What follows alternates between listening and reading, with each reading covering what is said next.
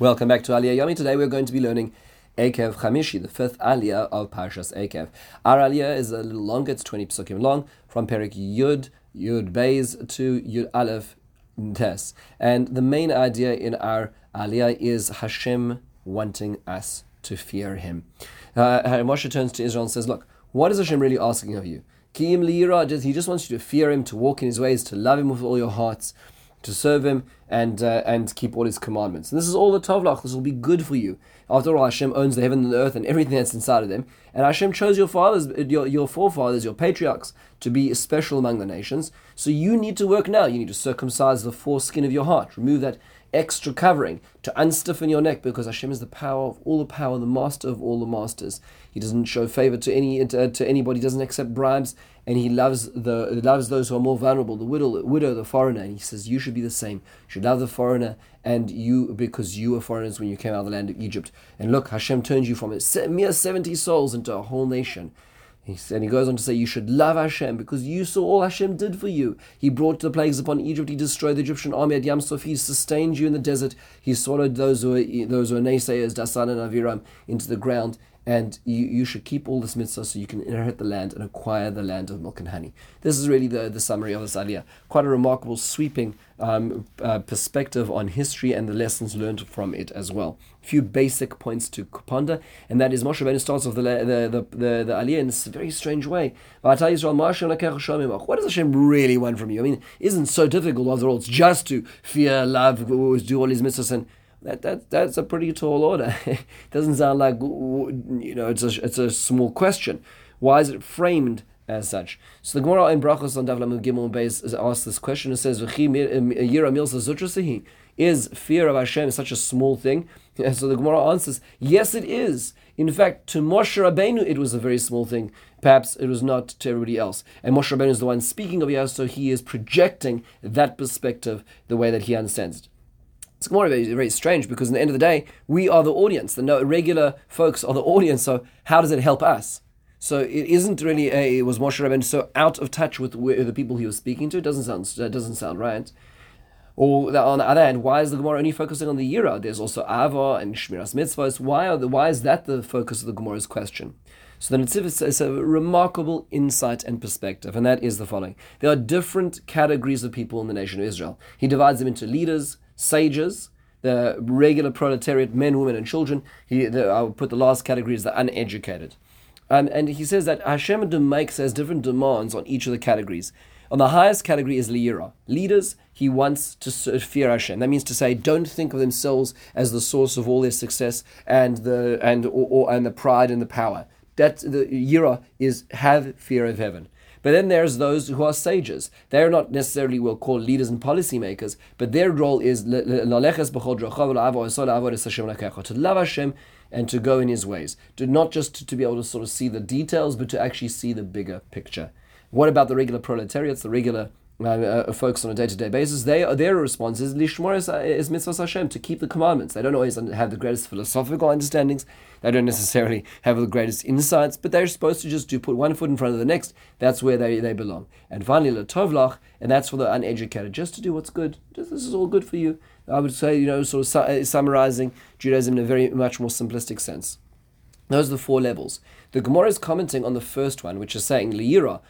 Is Yira such a small thing? The answer is yes. To Moshe Rabbeinu, it's a small thing, which means to say the first part of this demand is only geared towards leaders, which is why it's asking about it, and the response is yes. For leaders like Moshe Rabbeinu, which you should be aspiring to leader, then Liyira is a Milsa Zitrus, and that's something which is attainable and you can do, because that is the mantle of leadership.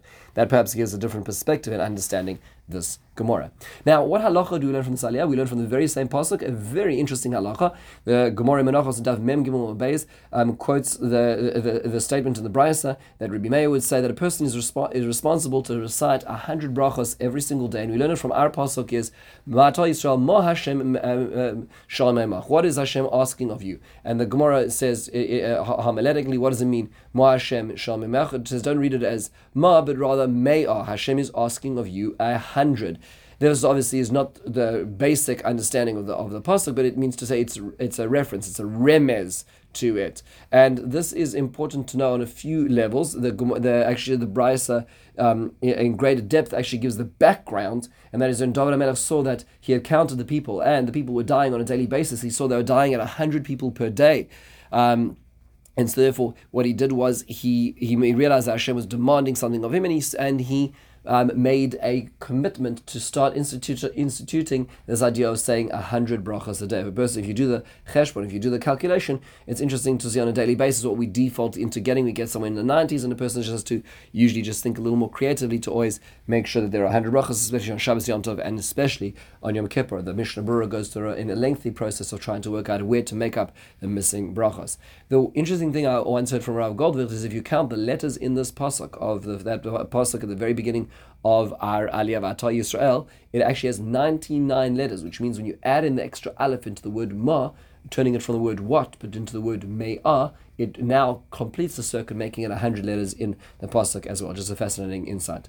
Finally, one last very interesting perspective, and that is it says that HaKadosh Baruch Hu is unique in that he cares for the vulnerable and he doesn't take bribes. Hashem is not going to be swayed by anybody, which is interesting because on a daily basis we say the Birkas Kohanim, and one of those things we say is Yisa Hashem panav elecha. Hashem will show favor. Right? This pasuk says Lo Yisa panim lo yikach shoiched. Hashem won't show his favor and take a bribe. Well, in the psukim in Birkas Kohanim, where it says Hashem does show favor, the Gemara in Brachos and Daf Chof and Beis asks this very question and says, how is that possible? So the Gemara answers in a very curious way. It answers from a pasuk earlier in our parsha, which is V'achalta v'savata v'rachta. The pasuk says that we should only say the blessing when we are satiated, which the Gemara derives to mean that not only do we need to eat to have one kazais, which is the regular basic shiur, that's the regulation of what one needs to have to be considered eating. One needs to have severe, which is shnei kazaisim. Needs to eat, like we'll say, as opposed to half a slice of bread, a full slice of bread, to say Birkas Hamazon. The Gemara says the Bnei Yisrael were machmir on themselves. They were stringent to take on themselves to say Birkas Hamazon even when they only had one kazais, not two kazaisim, because they went out of their way. Therefore, HaKadosh Baruch Hu says, I will show them favor, which is why they deserve the favor that it is that they're getting. Which is a very strange Gemara, because on a number of accounts. Now, first of all, is that the only chumrah you can find that Bnei Yisrael does? There's many chumras that Bnei Yisrael took upon themselves. Number two is, what does that mean? So Hashem doesn't take bribes unless you do good things for him. Is that what it means? That doesn't sound right. That's still a bribe, isn't it? So how does this Gemara add up? Rav Sorotzkin says a remarkable thing. It's actually in Parshas Naso, but appears also here in Parshas Ekev, where Rav Sorotzkin says in the Oznaim Torah that yes, what is the problem for all wars? Why do wars happen in the world? Well, it's because everybody believes they're entitled to something and the other person isn't entitled to it. So we with this water supply, this country says it's ours, this country says it's ours. Nobody's willing to compromise, so we'll go fight each other, kill each other, and then come back to the same problem again. So, or somebody wins and takes the territory, right? So he says the same thing works when it comes to individuals. Why is that we have fights, neighbors, spouses, family, business? Is because we believe we're entitled to something, the other person's infringing upon what we believe we're entitled to. If each side were to be willing to compromise and say, you know what, I'm going to get half of what I wanted, and you know what, then in that way, usually it is sorted out. And that's really what life is. Hashem says to us, I want you to bless me when you are satiated, when you get everything you want. But what Bnei Yisrael said? Well, even when we get half of what we want, we don't get the full kazais, which is what most of life is. We don't get the full plate. We don't get what we expected, thought we were entitled to in life. We're still willing to say a bracha. When Hashem says, well, the result of that is shalom, the result of that is peace, because if you're willing to say a bracha on only half of what you wanted in life, which is usually what you're getting, then you're worthy of peace. Yisa Hashem panav elecha v'yasem lecha shalom. The consequence of being such a person is receiving peace. That's not showing favor. It's a consequence of the type of life lived where you're willing to bless even on half the slice of bread. And that's really what's being told to us in this aliyah about HaKadosh Baruch Hu in general, and in the specific cases where we choose to shift that perspective. With this, we close the fifth aliyah. In the meantime, have a wonderful and meaningful day.